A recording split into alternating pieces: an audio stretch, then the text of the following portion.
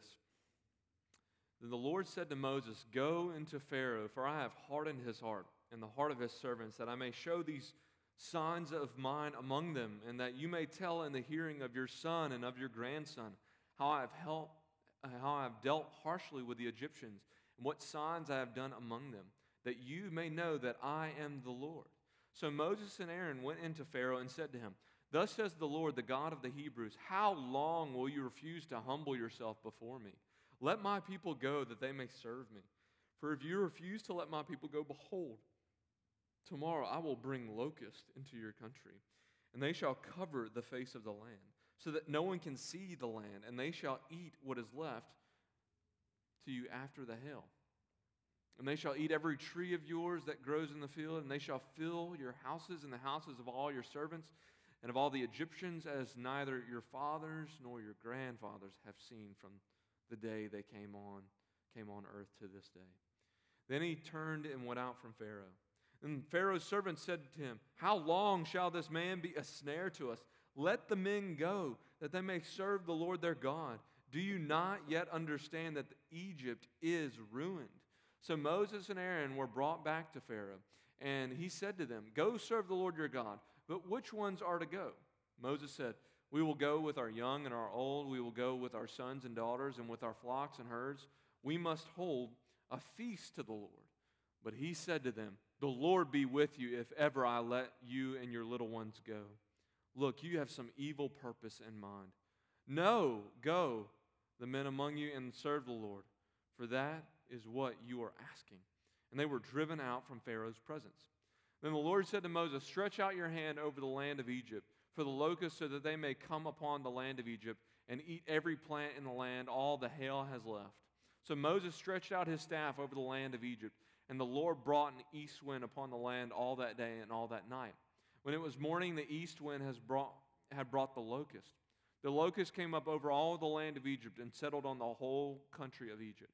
Such a dense swarm of locusts as had never been before, nor ever will be again. They covered the face of the whole land, so that the land was darkened. And they ate all the plants in the land and all the fruit of the trees that the hail had left. Not a green thing remained, neither tree nor plant of the field, throughout all the land of Egypt. Then Pharaoh hastily called Moses and Aaron and said, "I have sinned against the Lord your God and against you. Now therefore forgive my sin. Please only this once, and plead with the Lord your God, only to remove this death from me." So he went out from Pharaoh and pled with the Lord. And the Lord had turned the wind into a very strong west wind, which lifted the locusts and drove them into the Red Sea. Not a single locust was left in the country of Egypt. But the Lord hardened Pharaoh's heart, and he did not let the people of Israel go. Then the Lord said to Moses, "Stretch out your hand toward heaven, that there may be darkness over the land of Egypt, darkness to be felt." So Moses stretched out his hand toward heaven, and there was pitch darkness in all the land of Egypt 3 days. They did not see one another, nor did anyone rise from his place for 3 days. But all the people of Israel had light where they lived. Then Pharaoh called Moses and said, "Go, serve the Lord. Your little ones also may go with you. Only let your flocks and your herds remain behind." But Moses said, "You must also let us have sacrifices and burnt offerings, that we may sacrifice to the Lord our God. Our livestock also must go with us. Not a hoof shall be left behind, for we must take of them to serve the Lord our God. And we do not know with what we must serve the Lord until we arrive there." But the Lord hardened Pharaoh's heart, and he would not let them go. And then Pharaoh said to him, "Get away from me. Take care never to see my face again. For on that day you see my face, you shall die." Moses said, "As you say, I will not see your face again." Let's pray. God, we thank you for this day. We thank you for your holy word, God, and that you are calling us to be people who listen to it, who obey it, that we would be people who have built our foundation upon the rock, and that is by listening and obeying your words, God.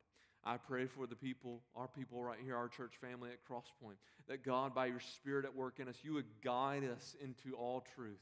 That God, you would guide us in your direction, O Lord. Not any man's direction, not my direction, not the elders' direction, but God, your direction and your will and your purposes and plans for your church, God. Those are priority. And so I pray, give us wisdom as we take the next step as a church family and installing elders, God. I pray and thank you for the unity of the Spirit and the bond of peace that you have given us here at Crosspoint. Maintain that, God. Sustain that, Lord. God, I thank you for our teachers that we have here, that we were just able to celebrate yesterday in our teacher training, God, that you have blessed Crosspoint Baptist Church with teachers who love the Bible and who want to see students grow in the maturity of faith in Christ Jesus.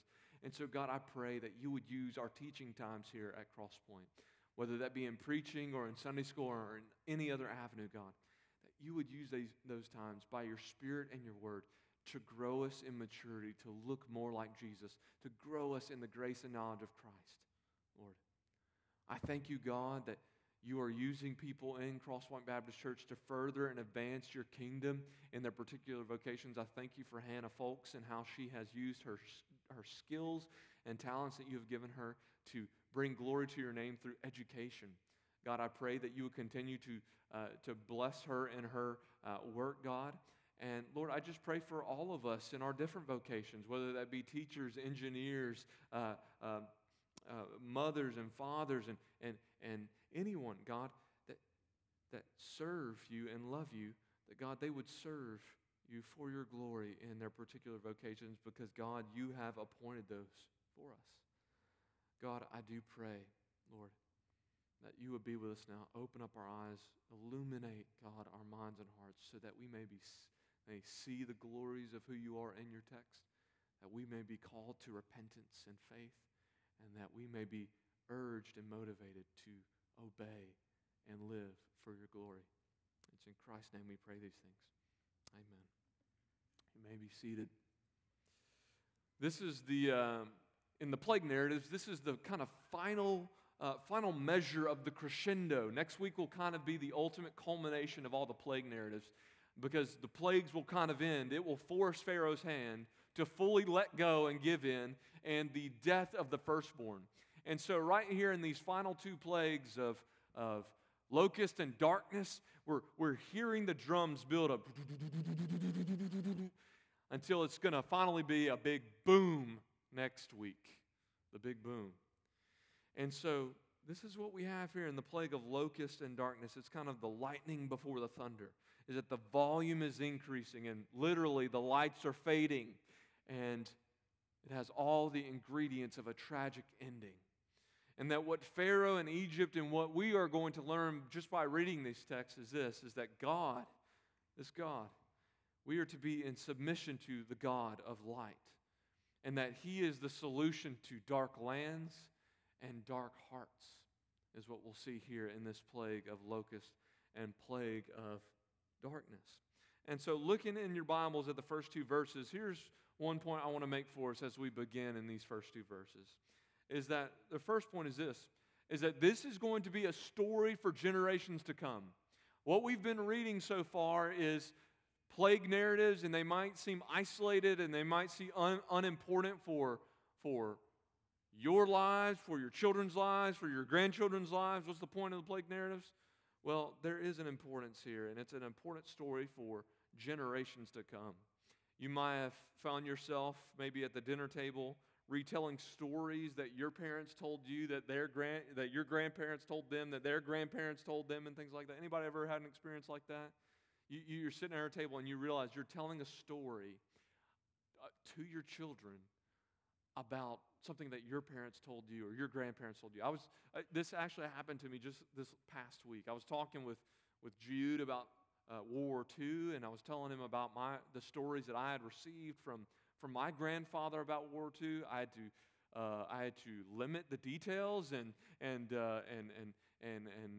take out some of the other parts, but it was just fun to retell stories that my grandfather had told me about his experiences in the war. And so there's a point to retelling stories, right, to our children and their grandchildren, things like that, is that, one, it's part of their story too, right? That my grandfather fought in Okinawa, and thankfully, praise God, he didn't die, because if he had died, y'all would not be blessed with Wes McKay. It would be a very sad life for y'all, right? But his story and his experience has an impact in shaping my life. It's part of my story as well. And not only is his story actually part of my story, but his stories and the lessons that he gives me, actually, they are lessons for me, right? They teach me things. His experiences that he had in the war were lessons to be reiterated to me to teach me different life lessons. That's what telling stories does. Stories passed down teach and reiterate things and lessons to us. And that's the same is true for Israel. That they are told to don't stop telling these stories of what happened here in Egypt. These stories don't stop just when Israel gets out of Egypt. No. Is that these are to be passed down to subsequent generations. And that's what he's saying here in the first two verses of chapter 10. Listen to this. All these signs are happening among them, and that you may tell in the hearing of your son and of your grandson how I have dealt harshly with the Egyptians and what signs I have done among them.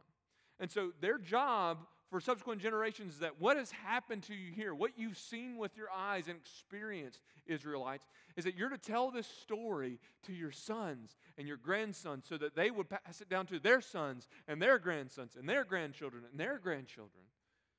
That's their job, so they can know that this is actually their story as well. And that's why you'll see throughout the Bible so many times other biblical authors will retell the story of the Exodus. They'll retell the story because it's part of Israel's story, even though they may not have been there, right?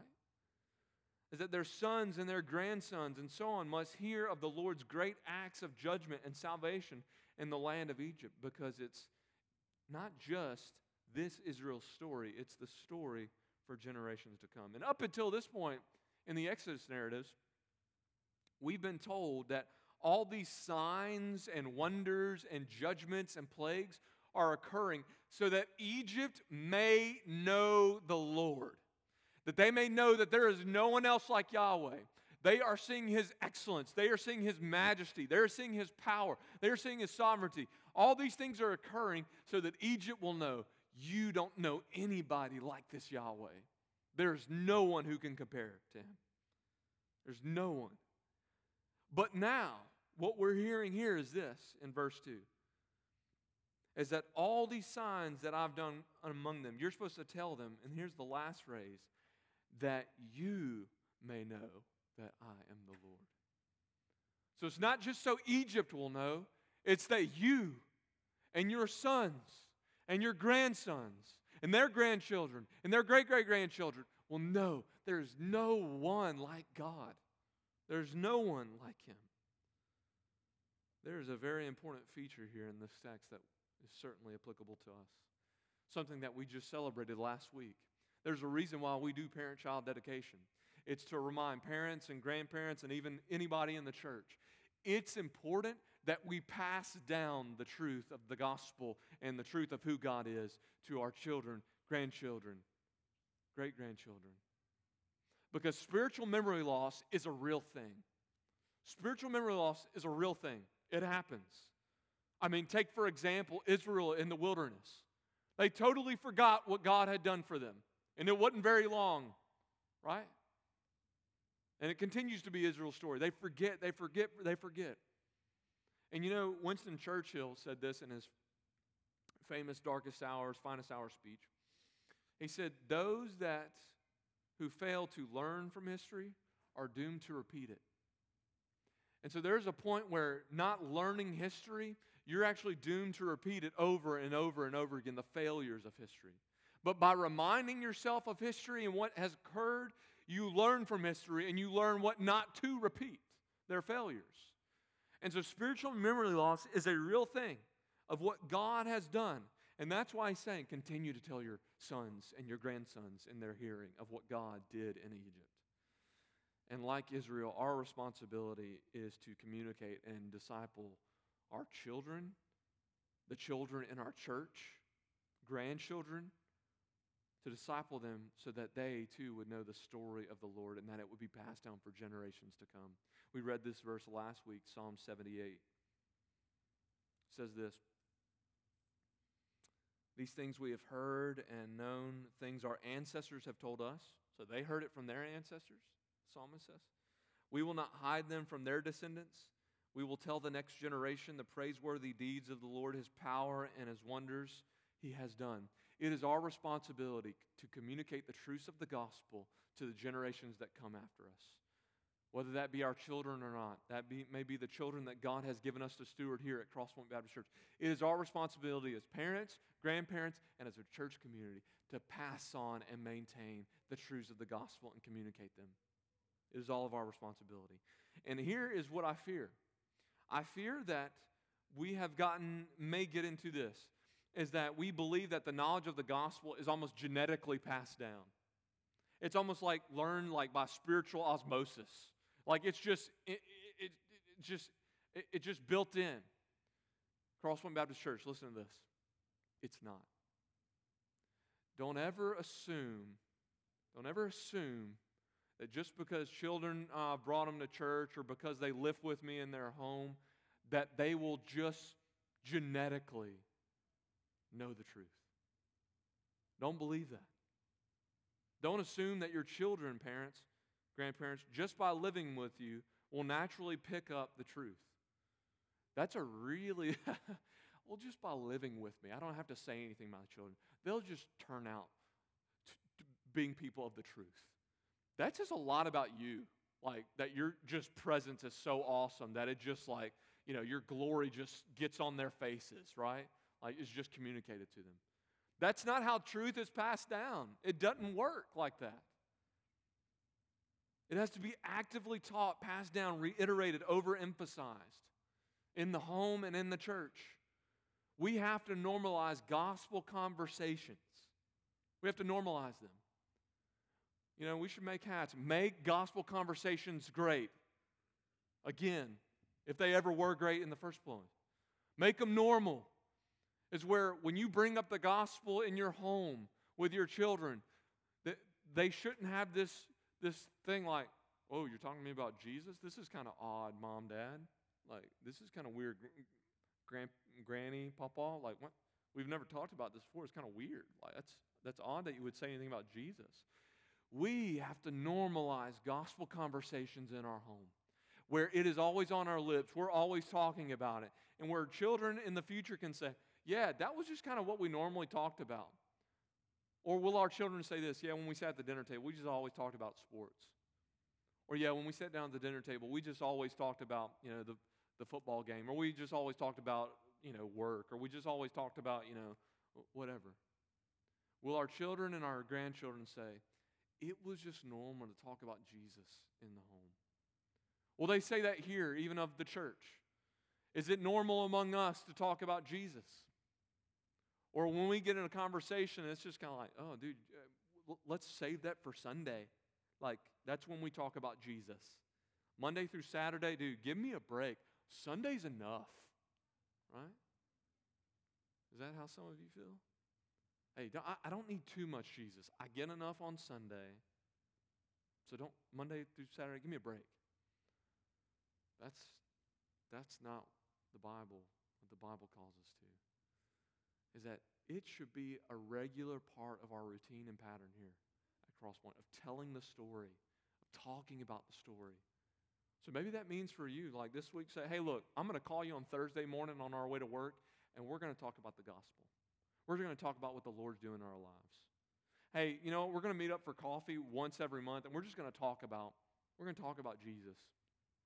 Hey, you know what? We're going to get breakfast one morning. You know what? We're just going to talk about this really difficult passage that I've been just mulling over in my mind.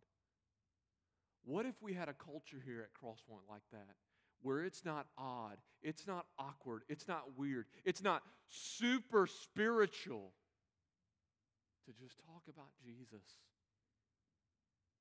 Why don't we create that culture here? Because it's a culture that needs to be in the church and in the home where it's normal for us to retell the story. Because guess what? It's so easy to lose the story. I think about churches like Jonathan Edwards Church. Jonathan Edwards, one of the most famous preachers that's ever walked the face of the earth, who preached the gospel to his church. You know what his church is right now? Progressive, LGBTQ affirming. If you were to tell Jonathan Edwards that, you know what, in about 300 years, that's what your church is going to be. You'd be like, over my dead body. But how does that happen? It's because we forget to retell the story and talk about and maintain the truths. Crosspoint, we have to tell the story, retell it to our homes and our church. How will future generations assess us with how we did in protecting the gospel and passing down the gospel? How will future generations assess us as a church, as a family, as fathers and mothers, as grandparents? How will history remember us? Because, in the story that they're supposed to be retold, history doesn't remember Pharaoh very well. Doesn't remember him very well at all. I don't get a recount in the Bible say like, you know what, at the end of the day, Pharaoh was a pretty good guy. He had a lot of struggles, but a pretty good guy. That's not how history remembers Pharaoh. This is how history will remember Pharaoh. Resistant, rebellious. Let's look at point number 2, verses 3 through 11. Is that history will remember Pharaoh for his resistance and rebellion and refusal, despite all warnings, despite all attempts. I was Googling, and from personal experience, I have found the most impossible task for a human being to do. It's actually true. Most impossible task. Reasoning with a 2-year-old. It's the most impossible task. When a person does it, they'll get their name on the front of Guinness World Book of Records. You can't reason with a 2-year-old. Their judgment is so clouded by what's right here. They don't see over here, right? So you're trying to explain to a 2-year-old why we should brush their teeth, or why we should change their clothes, or why we should give them a bath. And look, I'm not speaking from personal experience, but they don't understand. Hey, you haven't taken a bath for 2 months. I say that's your mom's fault, not mine. But you got to take a bath. You really smell. You got to brush your teeth. They're brown, right? I don't need to brush my teeth. I don't need to. I don't need to do that, right? It's impossible. You cannot reason with a 2-year-old. There's no rationality there. There's no reason. Their judgment is clouded by their limited perspective, right? Can't see. And right now at this point in Exodus 10, Pharaoh is like a toddler right now. There's no reasoning. There's no rationale with Pharaoh. He cannot be convinced. The evidence will not change his mind at this point. Look at this, how these verses begin. As they begin with the phrase in verse 3, how long? And then it happens again in verse 7, how long? Verses 3 through 11 are kind of bracketed by these 2-word phrases. How long? How long? That's what it's bracketed by. It's bracketed by a plea from Moses and Aaron, and also by the Egyptians themselves. Moses and Aaron, they come along and they say, how long are you going to keep on this train, this trajectory of refusing to submit to Yahweh? How long are you going to keep doing this? Because if you don't, there's going to be utter devastation. And that's what they says. How long are you going to keep refusing? Because if you do it again, here's what's going to happen. He's refusing warnings at this point. Here's what he says. How long? Because if you don't, this is what's going to happen. Locusts are going to come into your country. They're going to come and they're going to cover the face of the land. A really similar phrase that happens in Genesis 6 and 9. And that speaks of the floodwaters, that the waters cover the face of the land, the face of it. Now, the locusts are taking the position of the waters in Genesis 6 and 9. The locusts are now going to cover the face of the land here, like the floodwaters. They are going to eat everything, right? Anything that the hail didn't destroy, don't you worry, the locusts will take care of it, right? Any other resources that you had left over from what the hail destroyed, locusts will get it. They're going to fill everything, what it says. And that word fill is also interesting. Verse 6, and they shall fill your houses and the houses of all your servants. That fill word comes from Genesis 1, particularly Genesis 1:22, how they are to fill the earth and multiply.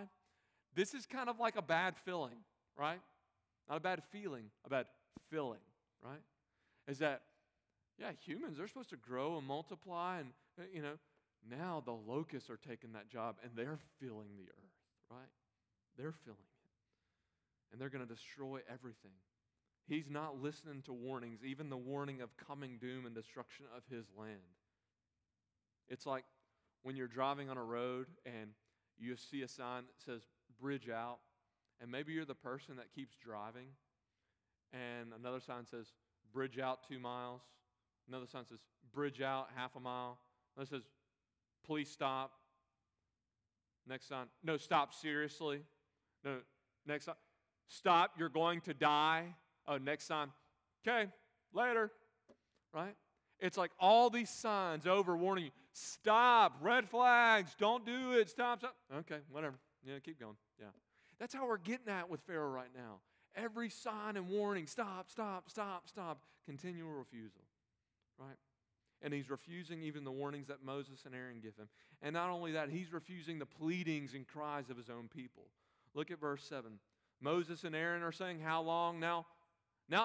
His own servants and Egyptians are saying, how long are we going to do this, Pharaoh? Seriously? How long? How long is Moses going to be a snare to us, a problem for us? Because clearly he's caused us some problems, right? How long? Don't you see? It's over. Do you not understand, Pharaoh, that Egypt is ruined? We're done. The battle's over. You're saying, push forward, push forward. We don't have anybody to push forward with. There's no more battle in us. We've lost. We have lost. How can you not catch on to this, Pharaoh? He doesn't listen to the pleadings of his own people. And not only does he not listen to them, in his hardness of heart, he's now manufacturing in his own mind, there must be a hidden agenda by what they're requesting from me. They have what it says, an evil purpose in mind in what they're asking me for. There must be something sinister going on. But all the while, people are saying, how can you not see the writing on the wall, Pharaoh? How can you not see? And here's the reason why he can't see, why he's a toddler and he can't see past his limited judgment. Sin makes us stupid, unreasonable, and irrational. That's not just Pharaoh, that's us. Sin makes us stupid, unreasonable, and irrational. We don't think clearly. Sin will never be wise, it will never be smart, it will never be rational, it will never be the good decision in God's eyes. There's no this kind of like, I know I sinned, but you can see why the thing that I did was the best decision. There's none of that. There's none of that. It's sin, right? But this is what sin does. It makes us unreasonable. It makes us irrational, right? It blurs our minds and hearts to such a degree that we defy and reject reason, warnings, appeals to turn around. It never leads us into more obedience. Not only that, sin also leads us to believe fallacies and lies, right? What the psalmist will say is this: the fool says in his heart, there is no God. The fool says in his heart, there is no God. The one who is in the light and the truth doesn't say that, but the fool does, who is in their sin. So sin leads us to believe fallacies, to believe untruths, deceptions. That's what sin does. And maybe this morning, Christian, that's where you're at this morning. And I just have to make a plea to you this morning. Right now, do you disregard God's word? Maybe disregard God's warnings from godly friends. Maybe you right now, you are walking in darkness and you say that you have fellowship with Him. That's actually a contradiction and cannot happen, what 1 John 1:6 says. If we say we have fellowship with Him while we walk in darkness and sin, we don't really have fellowship with God. Right now, your sin, whatever sin patterns is convincing you to believe lies and untruths, because that's what sin does. Sin wants you to believe things about God and about other people that are just not true. It may be convincing you right now like, oh, this is not that bad. Or I shouldn't be that worried about this. Or, it's no big deal and things like that. That is sin trying to deceive you into believing something not true about God or His Word or other people. I would just say this morning, this was my prayer this morning for myself.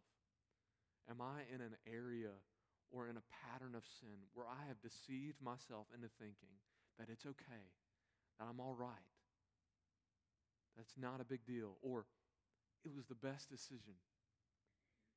Christian, this morning, don't disregard the warnings of God's Word. Don't disregard the warnings of other people. Remember, sin makes us irrational, unreasonable, and we see with a limited perspective.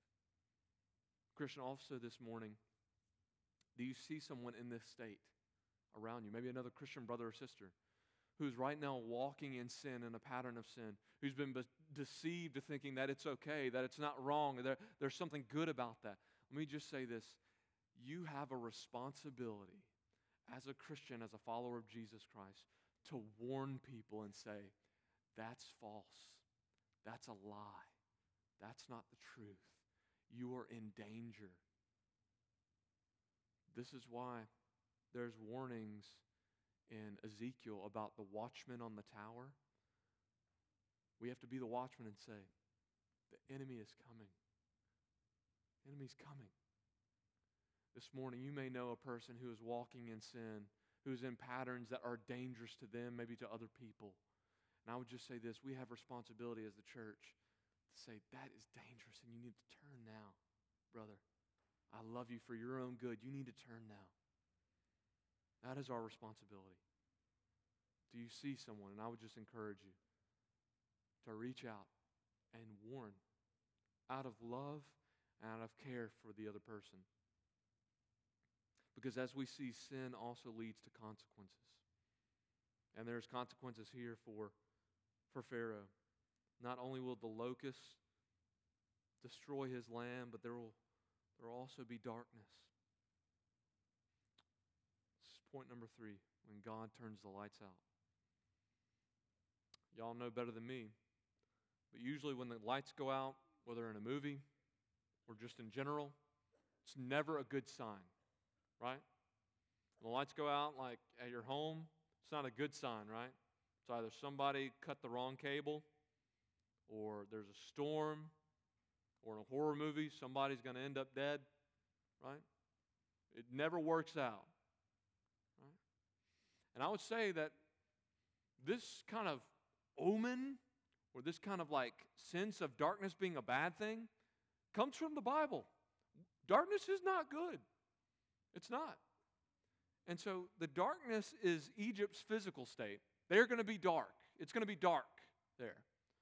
But their darkness, their physical darkness, is representative of something much deeper. It's representative of their spiritual state, actually. Their lands are dark, but their hearts are also dark. Right? And this is the connection between the final 2 plagues. I don't think that locusts and darkness are here just by, you know what, Moses was like, I'll just throw those 2 plagues, the last ones, and yeah, they happen like that, but there's, or maybe God's doing it like coincidentally. Yeah, you know what, I think this is a good time for a locust. Oh, you know what, this is a good time to shut their power off. This is a good time, right? Like they're coincidental, but I don't think they're coincidental. I think they're actually placed right next to each other because they historically happen that way. And 2, they both have a similar theme, darkness. Is that when the locusts come, it says the people can't see each other. It's so dark. And it actually says the locusts darkened the land. It was that's how many locusts were there. It was so dark because there were so many locusts there.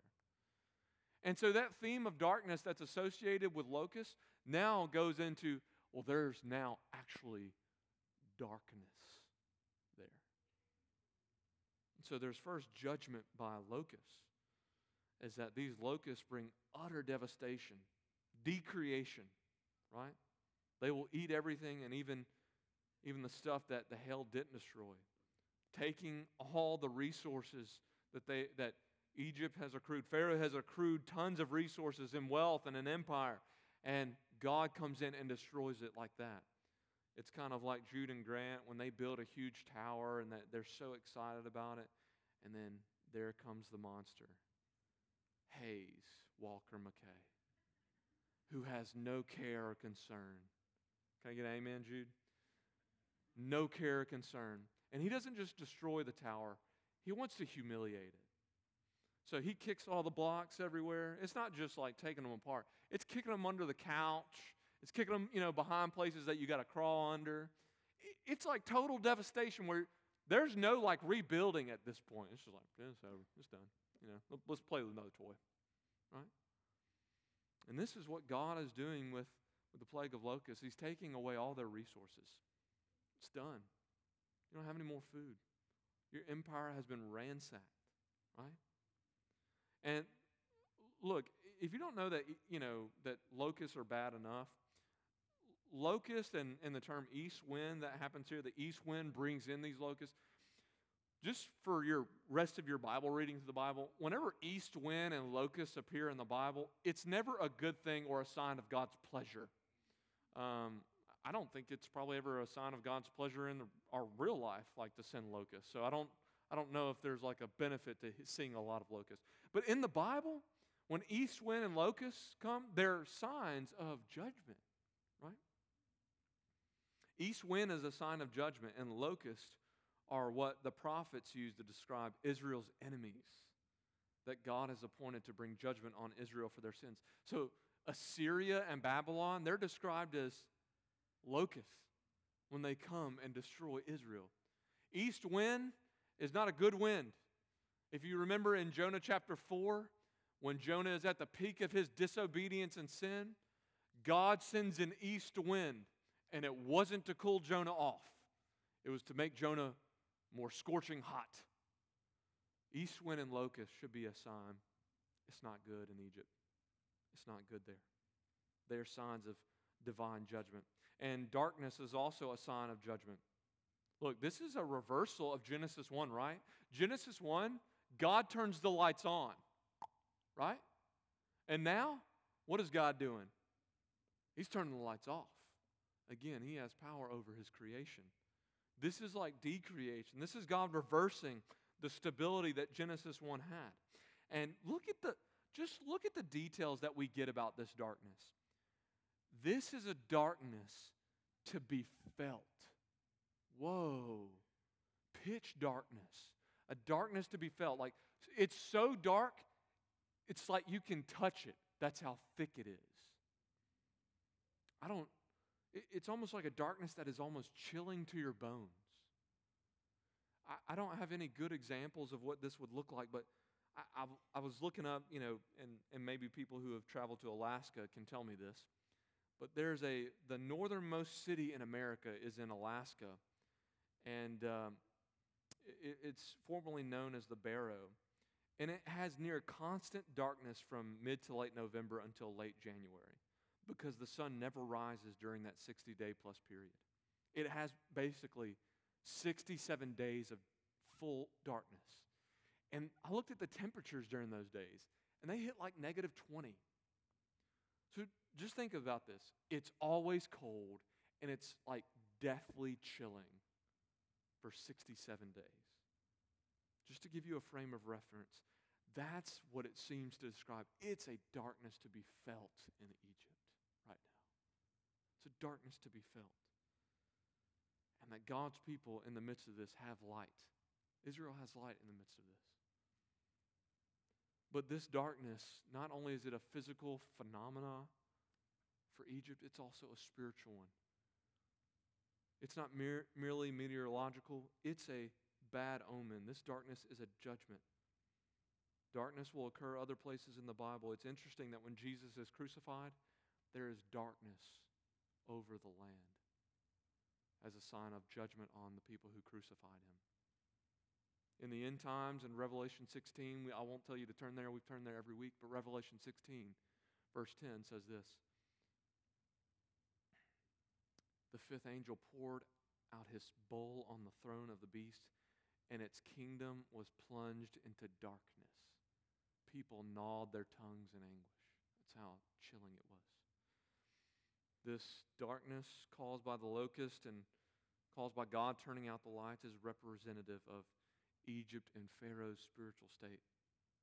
It's not just coincidence that darkness just occurs. It represents their spiritual condition. And this represents the spiritual condition of everybody who places themselves in rebellion and resistance and refusal to God. They are darkened in mind and in heart and understanding, doing evil deeds. Romans 1:21. For although they knew God, they neither glorified Him nor gave thanks to Him, but in their thinking became futile, and their foolish hearts were darkened. Ephesians 4:18. They are darkened in their understanding and separated from the life of God because of the ignorance that is in them due to the hardening of their hearts. This is who people are apart from Jesus Christ. They are darkened in mind and in heart in their sin. They cannot see clearly. They don't have light. They don't. And this may be you this morning. Maybe you're in here, you're watching online, and you realize that I'm in the dark. I'm in the dark. Not physical dark. I have lights in my home, but right now my heart is spiritually dark. You may be convinced this morning that you can see, that your perception is clear, that you walk in the light. But if you are in rejection to Christ, let me just say this. You are blind and you walk in utter darkness. That is the state of people in their sin. But what do darkened hearts and minds need this morning, Crosspoint? What do darkened hearts and minds need? They need light. They need light. And a light that only comes from God, the God of all lights. That's it. 1 John 1:5. This is the message we have heard from Him and proclaimed to you. God is light, and in Him there is no darkness. Isaiah 9:2. The people walking in darkness have seen a great light.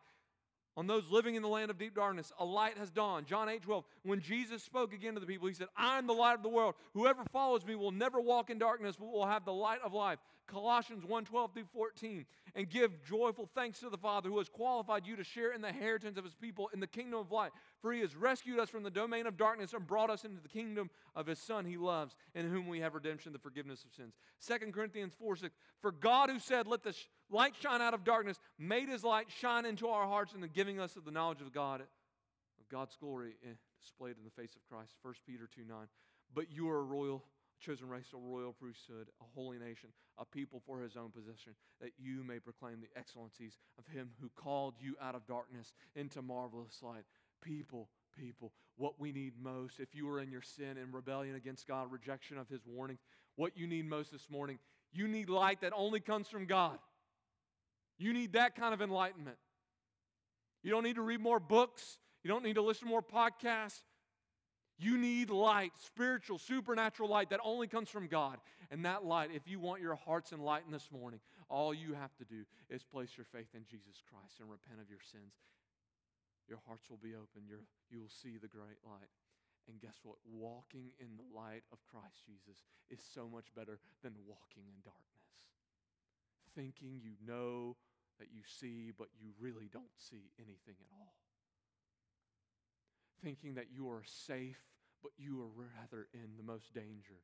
It's like sitting on train tracks in your car and saying there's no train coming when everybody around you saying, train, train, train, train. You're in the dark. This morning, Christ Jesus offers you the light of the world because He is the light of the world. You don't have to walk in darkness anymore. This morning, by repenting, placing your trust in Jesus Christ, you can walk in the light. This is the gospel. We are dead in our sins. We have all walked in darkness. But God, in His loving mercy, has sent the great light into the world. He is the light.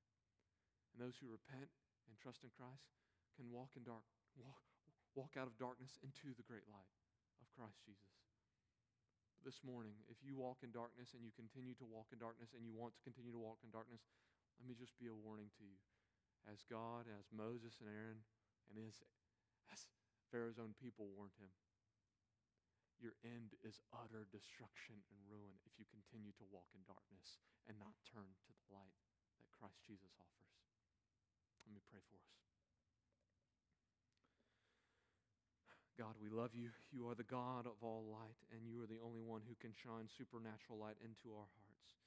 Thank you for sending the light of the world into this world to bring us light. And I pray this morning that God, as Christians who follow Jesus, that we would walk in light and not in darkness because we have fellowship with you, O God. That we would run away from the darkness and only live in the light. This morning I pray for those who are still in the darkness, that God, you would change their hearts right now. Turn the lights of their hearts on right now to see the glories of God in the face of Jesus Christ. We pray this all in your precious name, Christ Jesus.